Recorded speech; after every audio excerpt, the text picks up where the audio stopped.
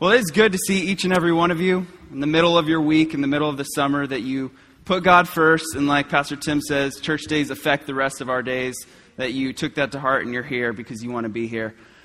A lot of times when Pastor Tim is out of the pulpit and someone else fills in, usually Pastor Mike, he opens with something along the lines of, for those of you who don't know, I'm not Pastor Tim. Starts out something like that. Well, for those of you who don't know, I'm not Pastor Tim, but I'm probably as close as you're going to get. At least when it comes to DNA. And in fact, you could just tell people that Pastor Tim was here because most of you know me as Lee, but I'm actually a junior, Timothy Lee Gilligan Jr. So just, if you know someone who missed tonight, say, yeah, Pastor Tim, he tore it up. And you wouldn't be lying, all right? I wouldn't tell you to lie in church.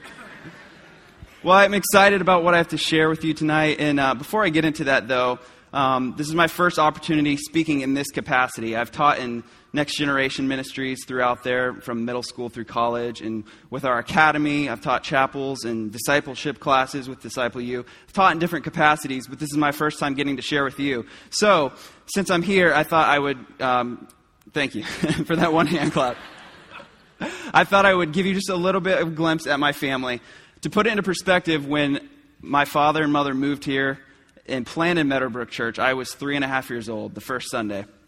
And so I've seen the ups and the downs, the good and the bad, from the very beginning to where we are now, seen all that God has done. And it's a cool perspective because, I've seen everything, and I truly have such great pride and such a great commitment to this body and the work that God is doing here. And I am planted here, and until God would show me elsewhere, this is where I want to be, and I'm happy to serve here. But I say that to say, the 23 years of the church, this has been my life. And so now I stand here today, 23 years later. I'm 26. I have a beautiful wife, Katie. And I have a little boy, Gavin, who just turned 2. And I found out instantly that once you have a child, no one ever asks about you anymore. No one asks how you're doing. No one wants to come over and see you. If the phone rings, if someone's calling, how's Gavin? What's Gavin into? If I run into someone at church, where's the baby? How big is he now? What's he doing? And so, I like it. I got used to it, but for a while I was like, my feelings were kind of hurt. But, our life instantly became all about him. So I understand that people want to know about the baby. But my dad, he loves it. He loves being Peepaw, as Gavin calls him. Peepaw and Mimi. And he is constantly getting people coming through the door or approaching him saying, we want to see a current picture of Gavin. What's Gavin doing? Could you bring him in service? They always want to see Gavin. So not everyone has the opportunity to. So since I'm here and I have this opportunity, I'll show you a little bit of my family, because Peepaw hasn't kept up his part of the bargain. He's dropped the ball, and Gavin's growing and time's flying. So I figured I'd do my part. So if you want to put up that first picture, this is my wife, Katie.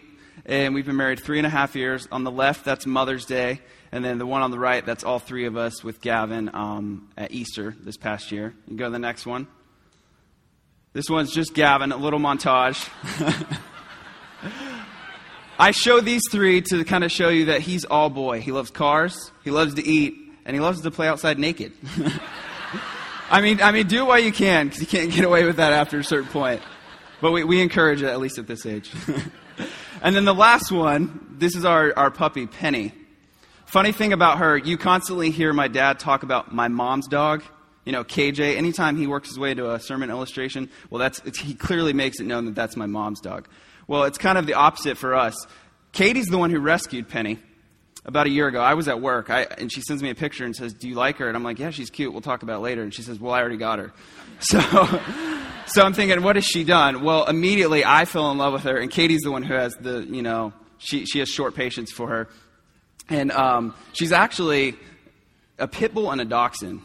I'm not even sure how that works, but that's what she is, and it actually makes a really sweet breed. So she's got my heart. That's our little girl, Penny. So just a little glimpse at our family. A funny thing happened recently.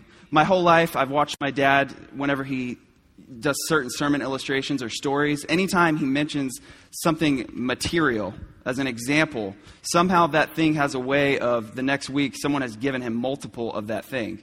For example, a few years back, he mentioned Hershey's chocolate syrup in his message. I don't even remember now what it was that he was using it for. It's just an example. Well, the next week, he has literally 10 plus cans of this Hershey's chocolate syrup. And we still have an overstock at his house of chocolate syrup. And it's just, people hear that stuff. It's funny. It sticks with them. And then, just to be, funny, they buy it for him. So last week, a week ago tonight, I was talking to a couple here in the church, and they were asking about who? Gavin. And they were wondering if he was a picky eater. And I'm like, kinda. I'm like, but he loves eggs.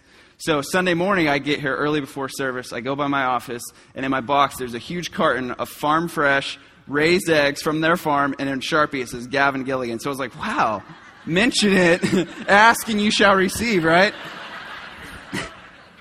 So tonight I'm going to do my best to try and work in an illustration of maybe an iPad or, all right. Maybe some Starbucks gift cards. We'll settle at that. Totally kidding. You can just get by with chocolate syrup. But for real though, it's an honor to be here tonight. This is actually very surreal for me because, like I said, this has pretty much been my life since I was just a little bit older than Gavin. This is what I've known. And I'm glad to be here, and I'm grateful for this honor. About 2 months back, Dad and I were driving on our way to a conference. It's kind of quiet. It was early in the morning, and he says, how would you like to share on a Wednesday night? And I was like, share on a Wednesday night? What do you mean? He's like, how would you like to cover a Wednesday for me when I'm gone in July? And I was just like dead silent. He's like, well, you can pray about it. And I said, I don't need to pray about it. I've honestly been anticipating my whole life that this question would be asked at some point. Not that I expected it, but, I just thought the opportunity would arise. So the answer is yes, but it terrifies me. He's like, why would it terrify you? And I said, not like in a fear sense, not that I'm scared to do it. I'm totally comfortable in this type of setting, but it's just I realize the great responsibility that it is to stand in this pulpit and to share with this church body, because it's not something that should ever be taken lightly.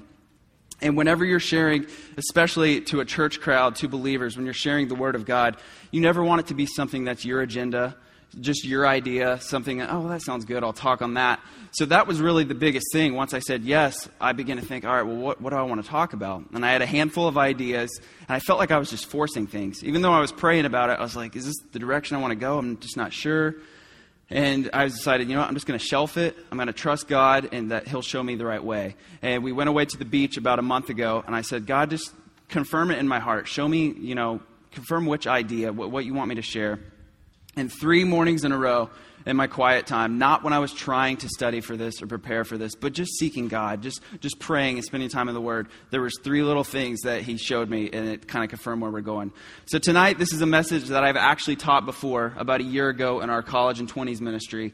And the title of my message is called In the Process. Say, In the Process. And that's not really going to make much sense till the very end when I kind of show you what that process is. But really the topic that I'm going to be sharing on tonight is our God-given potential. And usually when you hear the word potential, you think of one person's ability or capacity to do something, to pull something off. Like, do they have the potential to get that done? But when I talk about God-given potential, I don't just mean one person's ability to do something, but I mean God's ability to do something in that person, through that person, and for that person. And so each and every one of you here tonight, the first thing I want to tell you is that you have God-given potential. Each and every one of you. Hopefully someone in your lifetime has told you at one time or another that you have potential, that you have a call of God on your life, that you have gifts that are unique to you. God wants to do things through you to touch people's lives. Hopefully someone's told you those things. But if they haven't, I want to confirm in your life right now, God wants to do great things in you, through you, and for you. Amen? Now, the important thing when it comes to potential is this, that potential unrealized is just potential. Say it again. Potential unrealized is just potential. And you might be sitting there thinking about it, but basically, someone could tell you all day till they're blue in the face that you have potential.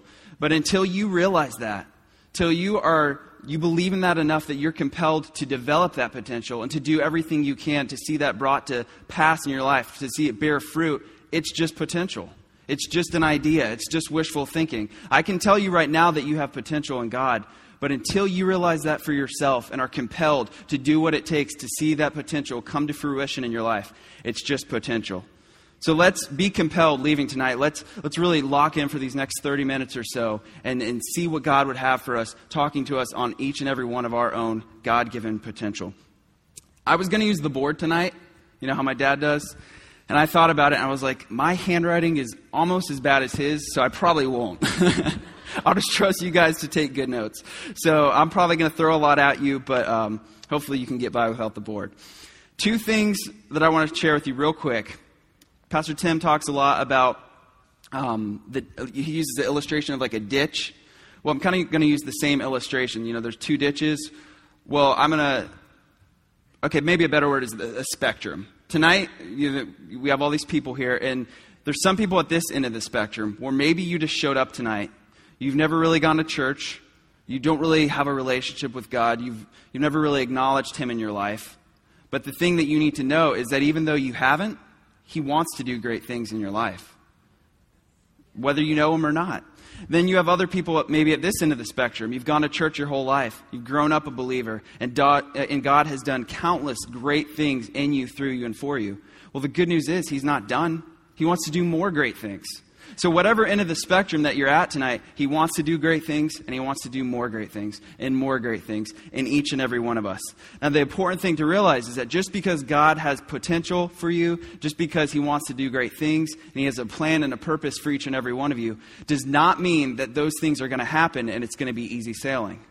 Just because He says, I have a great plan for you, doesn't mean you just fly, be free, and there's never a care in the world. There's going to be limitations. There's going to be things that pop up, bumps in the road, things that the devil would try to do to throw you off track.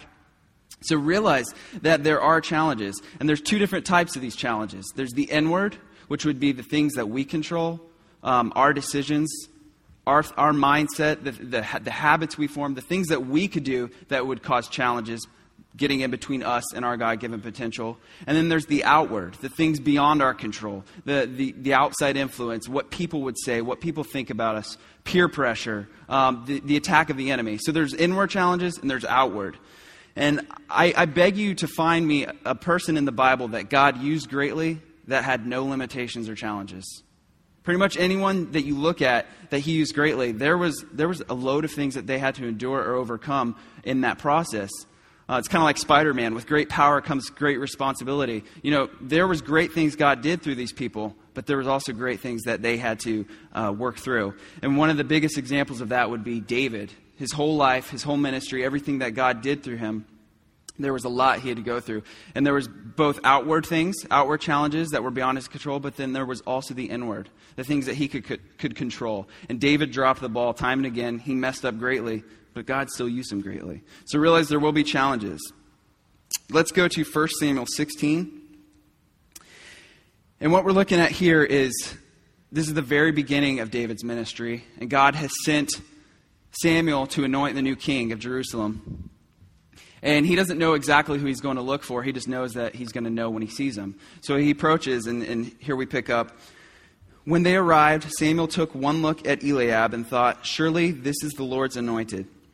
But the Lord said to Samuel, don't judge by his appearance or height, for I have rejected him. The Lord doesn't see things the way that you see them. People judge by the outward appearance, but the Lord looks at the heart. Then Jesse told his son Abinadab to step forward and walk in front of Samuel. But Samuel said, this is not the one that the Lord has chosen. Next, Jesse summoned Shimea, but Samuel said, neither is this the one that the Lord has chosen. In the same way, all 7 of Jesse's sons were presented to Samuel. But Samuel said to Jesse, the Lord has not chosen any of these.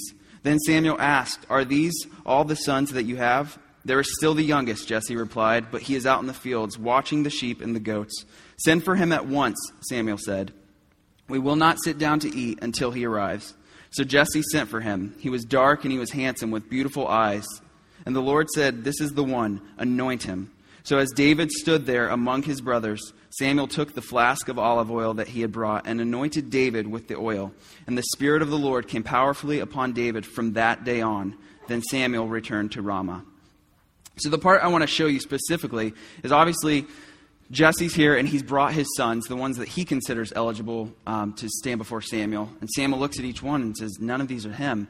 And that's when they pull David in. But the point I'm trying to make is in the very early part of that, it says in verse 7, the Lord doesn't see things the way you see them. People judge outwardly, but the Lord looks at the heart. So even his own family wasn't considering him, but he had God-given potential to do what God had sent Samuel there to anoint him to do. But right there was a challenge, an outward challenge. Those people didn't see him. He probably didn't even consider himself worthy of that. He probably never thought of it. He was a shepherd in the field, a young boy. It was a lowly occupation. But God had a plan. And so the important thing to realize is that the Lord sees the things that man overlooks. You may overlook something in yourself. People all around you may speak down on you and say things about you that causes, they don't even consider you for that. But it doesn't matter what you see or what they see. It matters what God sees, and that He sees the things that we overlook. So I want to highlight 3 different things that I believe the inward challenge, the things that we have control of ourselves, 3 things that would be some of the biggest obstacles that would cause us from reaching our God-given potential. And the first one of these is self-sufficiency. Say self-sufficiency. This would be the I can do it all on my own mindset. The approach that you don't need help, you don't need counsel, you got it, you're a go-getter, you're ambitious, you've proven yourself before, and you just kind of think that you can do everything on your own. And it can tend to pride. I'm not saying that if you're ambitious or that you are accomplished that that your self-sufficiency is wrong. But I mean that anytime we try to do something apart from God, apart from God's favor, apart from godly counsel, apart from the plan that He has for our lives, then we're not going to have His grace. And whatever it is that we're trying to do, it's going to be harder. And the truth is, you obey God, you hear what He's saying. Well, if you obey Him, He's going to equip you. If He's called you, He's already equipped you. It's not like He asks you to do something and then says, on your way, and it's kind of like, good luck, If He's called you, He's equipped you. He's given you everything you need to do that specific thing. Maybe it's a business venture. Maybe He's given you a God idea, and you feel strongly about this, but you're kind of afraid how to approach it, and maybe you're tending towards self-sufficiency. You think maybe your idea is better, or I'll just do it, on my own. Well, God's going to send you the resources. He's going to send the people across your path. He's going to open the doors. The finances will be there. It'll all be right in His timing, because if God's calling you, He has equipped you. 2 Peter 1:3-4 says, by His divine power, God has given us everything that we need for living a godly life. We have received all of this by coming to know Him, the one who called us to Himself by means of His marvelous glory and excellence. Notice it says He's given us everything that we need for a godly life. It doesn't say some things. It doesn't say that He's given everything to this person but not that person. It's all there. It's finished. He's done it. The work is done. It's up to us to seek Him, to tap into Him, and to take authority and take advantage of those things that He's given us. Realize that you are stronger in God. If He has a plan and a purpose, He's going to equip you. Don't be sufficient in and of yourself. Be sufficient in an all-sufficient God who's not limited by our circumstances. A pastor down at Fort Lauderdale, Bob Coy, pastors a great church. He said, rather than strive to be a self-made somebody, we should strive to recognize our utter helplessness apart from the helper. So rather than putting all your energy and your time and your efforts into trying to be a self-made somebody, realize that apart from the helper, you're helpless. You're limited. Let's take advantage of an all-sufficient God. Amen? Amen. The second thing that I want to look at that can get in our way of our God-given potential is insecurity. Insecurity. And I believe that if every one of us is honest, we deal with insecurity on an ongoing basis in some degree. And you may say that you don't, but at some point in your life, you know what it feels like. You know what insecurity is. And specifically, I'm talking about the fear of man. There may be different types of insecurity, but the most crippling and constant form of that would be the fear of man, because we care what people think. We want approval. We want people to think well of us and to know that we're living up to people's expectations of us. But the danger is when we fear man more than we fear God. The danger is when we care more what man thinks of us, forgetting entirely what God would think of us. And that can control your life, and that can lead to a really bad path. So the important thing is to constantly, every difficult situation that you're facing, every question, anything that you're teetering on, and you feel, okay, well, they're expecting this of me. These people will think bad of me if I do this. Well, ask yourself, who do I fear more? Do I fear God more, or do I fear man more? And when you can get to that point that you honestly can say, you know what, I fear God more. You're not going to care what man thinks. You're not going to care about who's saying what, because you know you're being obedient and that God is your security. You don't have to live in insecurity. You don't have to live in fear. Fear and insecurity are not of God. We serve a good God, and so whatever is good is of Him. But if it's not of God, or if it's not good, then it's not of God. So don't give in to your insecurity. Timothy was another person that God used greatly in the Bible, and he definitely had his share of trials and hardships. And his biggest thing was insecurity about his youth. Just like David, he was called into ministry at a young age. And so he's being mentored under Paul, taught under Paul, but he's really struggling with this insecurity. And Paul says in 2 Timothy 1:7, God has not given you a spirit of fear, but of power and of love and of a sound mind. Don't give in to that fear.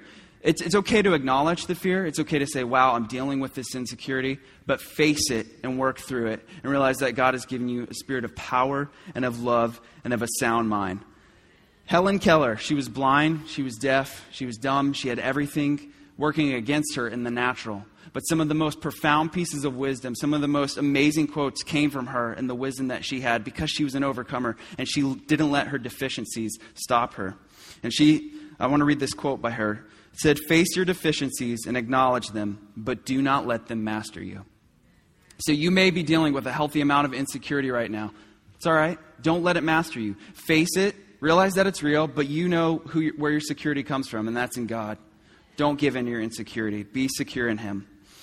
The third thing that I believe would get in the way of you in your God-given potential, and this is a big one, another one we're all guilty of, is laziness.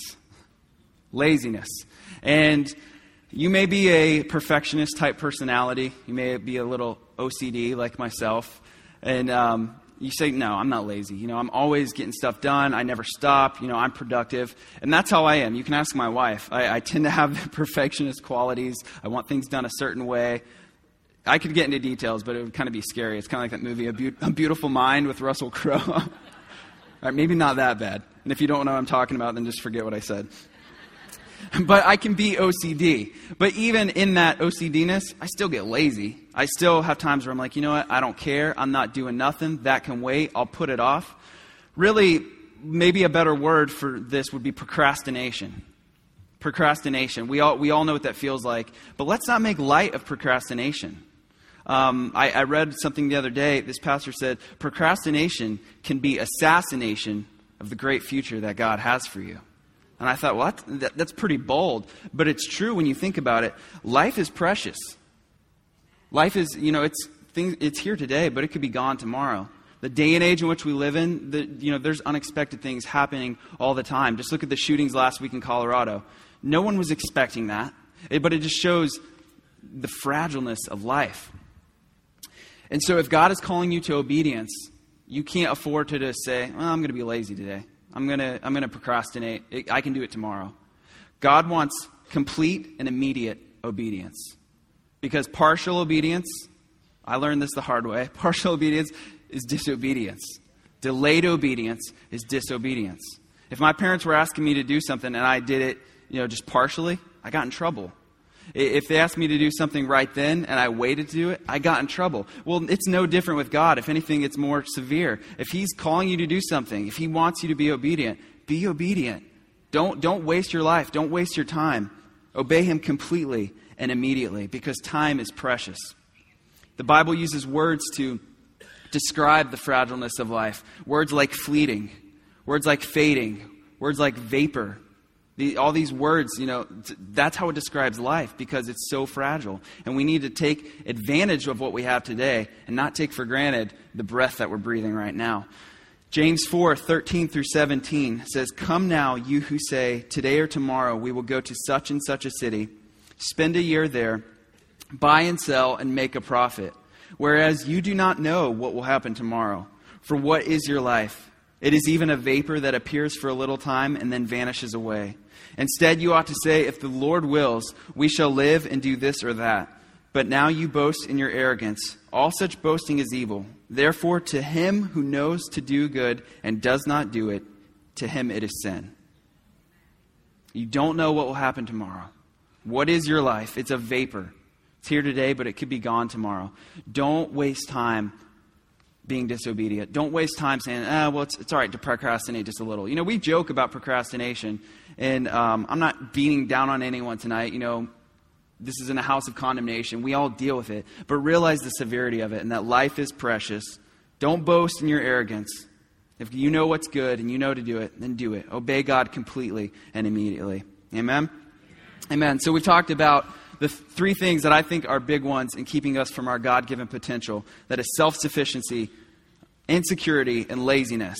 Well, now I'm getting to the point where I said the title of my message was In the Process. Well, what is that process? What does it mean to be in the process? Well, I'm not a prophet tonight, and I don't claim to be by any means, so don't come to me after service and say, well, what's my God-given potential? What's God going to do in me? When is He going to do this? Well, I'm believing for this. When is it going to happen? I can't tell you, and I don't claim to know. So I can't tell you what God's going to do in your individual life, but what I can tell you is that we all have the same path to take in getting there. It's going to be the same process for all of us. Maybe not down to the detail, but as far as how we obey, we're all called to a very specific process. And when I say the word process, usually when you hear that, you don't associate process with immediate. You know, something could be a quick process. Something could happen quickly. But usually when you hear the word process, it involves patience. You think that it involves steps. It's going to involve us. It's going to involve time. But patience is not something that a lot of us really like. We don't exercise it well, especially in the day and age in which we live, the society in which we live. We want things finalized and complete. We want things the way we want them, when we want them, how we want them. And if it doesn't happen that way, we get annoyed, we get frustrated. It's just how we're being wired more and more because fast food and instant downloads for movies and music and just everything you can think of, we get it exactly how we want it, when we want it. So it's hard to exercise patience.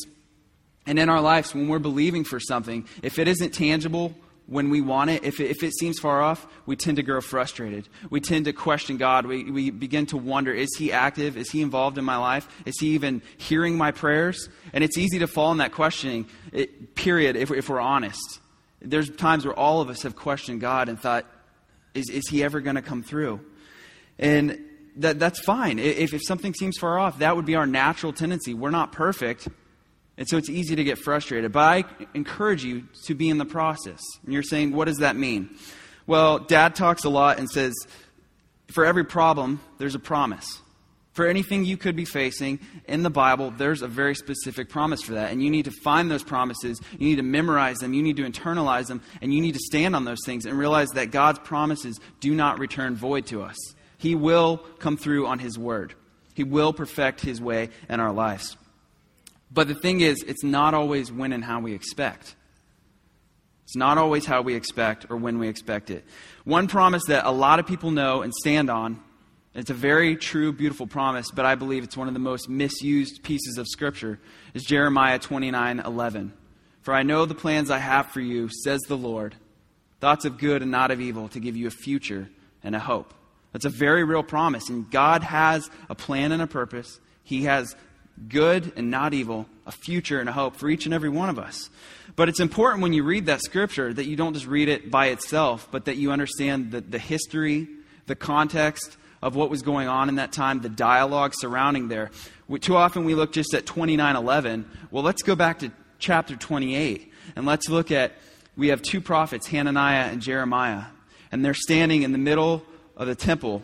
The Babylonians have come through, destroyed the temple, ran all the people into captivity, took all their belongings. Everything they had was taken from them. So Hananiah looks at Jeremiah and he says, the Lord is going to restore all of this in 2 years. He's going to restore all of this in 2 years. So think about it. Temple rebuilt, all the people back out of captivity, all the belongings back. It's not impossible, but anytime someone tells you exactly how and when God is going to do something, I would be very careful. Be very careful. Like I said, I'm not a prophet. There's not too many prophets walking around who have the authority to speak into your life. Your source and your filter needs to be God, your relationship with God, and seeking Him and trying to hear Him on your own. So Hananiah makes this bold statement that God's going to restore all this in 2 years. And it's not like Jeremiah is being a downer, but if you read on, they were in captivity for 70 years. So it didn't happen in 2 years. So when we get to 29 verse 11, Jeremiah 29:11, it says, plans for good, not of evil, future and a hope. The important part is that, yes, God had a plan of good. He had a future and a hope, but it wasn't in the time or manner that Hananiah said. Read on to 13 and 14. It says, you will find me when you seek me with all of your heart, and then I will restore your fortunes and gather you from all the nations and all the places where I have driven you. You'll find me when you seek me with all your heart. I'm not saying that Hananiah wasn't prepared to seek God, but he wanted the quick fix. Jeremiah kind of here is in the process of saying, yeah, God's going to come through, but we have to seek him with all our heart. And when we seek him, we'll find him. And then God's going to restore our fortunes. He's going to restore everything that was lost. The blessing here, the restoration, is directly tied to being in right relationship with God. And right relationship with God is seeking him with all your heart. It flows from seeking him with all your heart. So just because his promises aren't always how or when we plan, that's not our worry. Our responsibility, our job is to be in the process, to seek God. Amen? And to know that he is going to do his part. So maybe tonight, you're not believing God for a kingdom restoration. Your temple wasn't destroyed. Your people weren't driven into captivity. Your belongings weren't stolen. And if you did have belongings stolen, I apologize. But maybe you're believing for a different type of restoration. Maybe it's a restoration in your marriage. Maybe it's a restoration in a relationship that's been strained. Maybe it's a restoration for kids that have turned away from what they know is right. And you're just trusting God that in the right time they're going to return home and they're going to return to what it is that they know is true, what they were raised on. Maybe you're believing for restoration in your finances. Maybe it's restoration in a business. Maybe it's restoration in your body and your health. Whatever your restoration it is, whatever it is that you're facing, what process are you in? Are you in the process of Hananiah that you're telling God when he's going to do something? Are you manipulating his promises? Are you in the process of Jeremiah where you say, Lord, I can't see the full picture. I don't know how this is all going to play out or when it's going to play out, but I trust that you do. And I trust that you are going to perform your work. You are going to be faithful and complete this in my life. And I'm going to seek you with all my heart. I'm going to seek you to know you. I'm going to seek you so that I can be in right relationship with you and trust you that you are going to take care of me. Be in that Jeremiah process. Seek him with all your heart. Don't grow weary. Don't give up. Don't doubt God. Trust that he will perfect his way in your life. Ecclesiastes 3:11 says that he has made everything beautiful in its time. Everything beautiful in its time. So some of you, maybe you've already received your restoration. Maybe you have a testimony of something amazing that he's done in your life. But others of you, you're still wondering, like, God, where are you? Well, he will make everything beautiful in its time. Each and every one of you, I told you at the beginning, there's God-given potential on your life. He wants to do great things and he wants to do more great things in you, through you, and for you. Seek him and realize that he is going to make everything beautiful in its time. Trust God's timing. Trust God's way. Don't get impatient and say, Lord, finish this. Don't put God on your timetable. Don't tell God what you're going to do. Don't manipulate his promises. If we knew what God knew, we wouldn't do what we do. If we knew everything that he knew, if we could see all that he sees, maybe we wouldn't be saying some of the things that we're saying or even believing for some of the things that we're believing. Like I said, we want things the way we want them, how we want them, and if not, we get frustrated. Well, maybe we're trying to tell God something that really God has something better for us. And we just need to be patient. We need to be in the process of seeking him. Whatever it is you're believing for, trust that God knows all and you don't. And so if you knew what he knew, you wouldn't do what you do. Trust God to do his part. He's all-knowing. He's all-powerful. He's everywhere present. He knows the beginning from the end. He has a plan and a purpose for you, and he's going to take care of you. If we knew what he knew, I think we would change our thinking. I read a quote recently that said, we generally overestimate what God wants to do through us in the short run, and we almost always underestimate what he wants to do in the long run.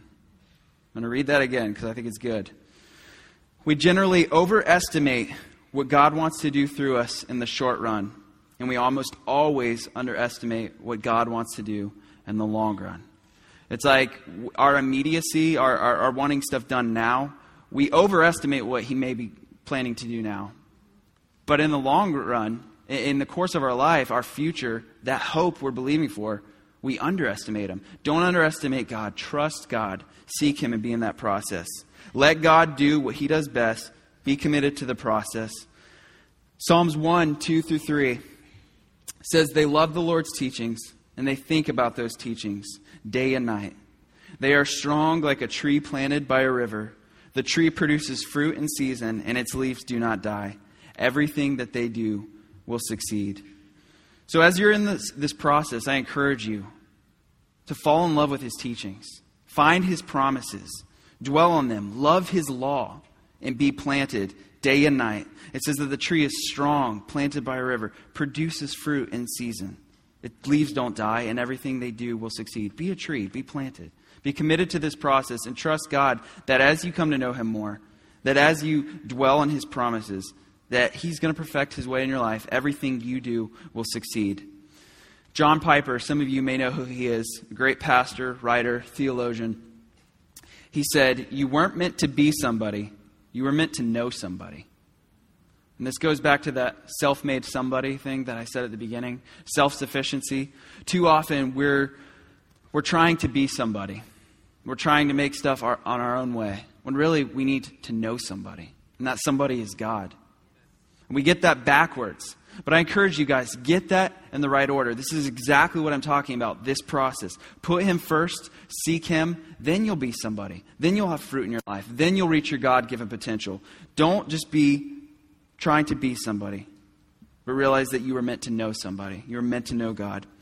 And right where you're at, I just kind of want to affirm all of you. I don't care what you've done recently. I don't care what you've done today. I don't care what you've been going through, how rough your year has been. God wants to use each and every one of you. He doesn't look at you for what you are. He sees you for what you can become. He has foreknowledge. Like I said, he knows all. He sees what he created you to do. Trust God. And know that you can leave here perfectly positioned for your God-given potential. None of you are better than anyone else. Like I said, he has a plan for you. He wants to do great things. And you can leave here tonight, regardless of how you came in, you can leave positioned for your future to do great things by being in the process. Seek and you will find. Knock and the door will be open. Ask and you'll receive. Be in the process. Amen. Did you get anything out of this tonight?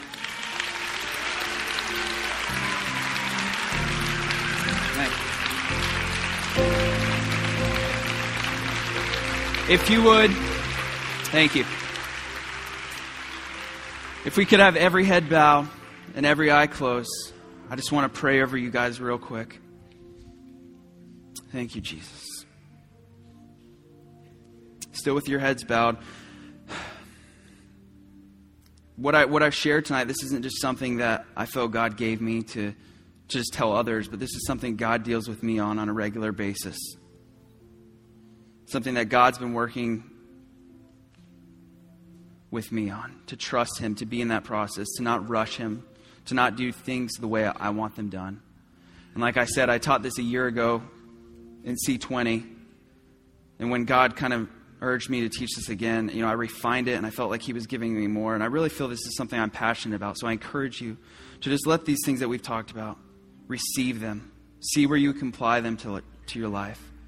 And know without a shadow of a doubt that God has great things he wants to do in you, through you, and for you. He's no respecter of persons. Dear Father God, I thank you right now for every sweet individual that is in this place. Each and every person that you created, you formed, you loved.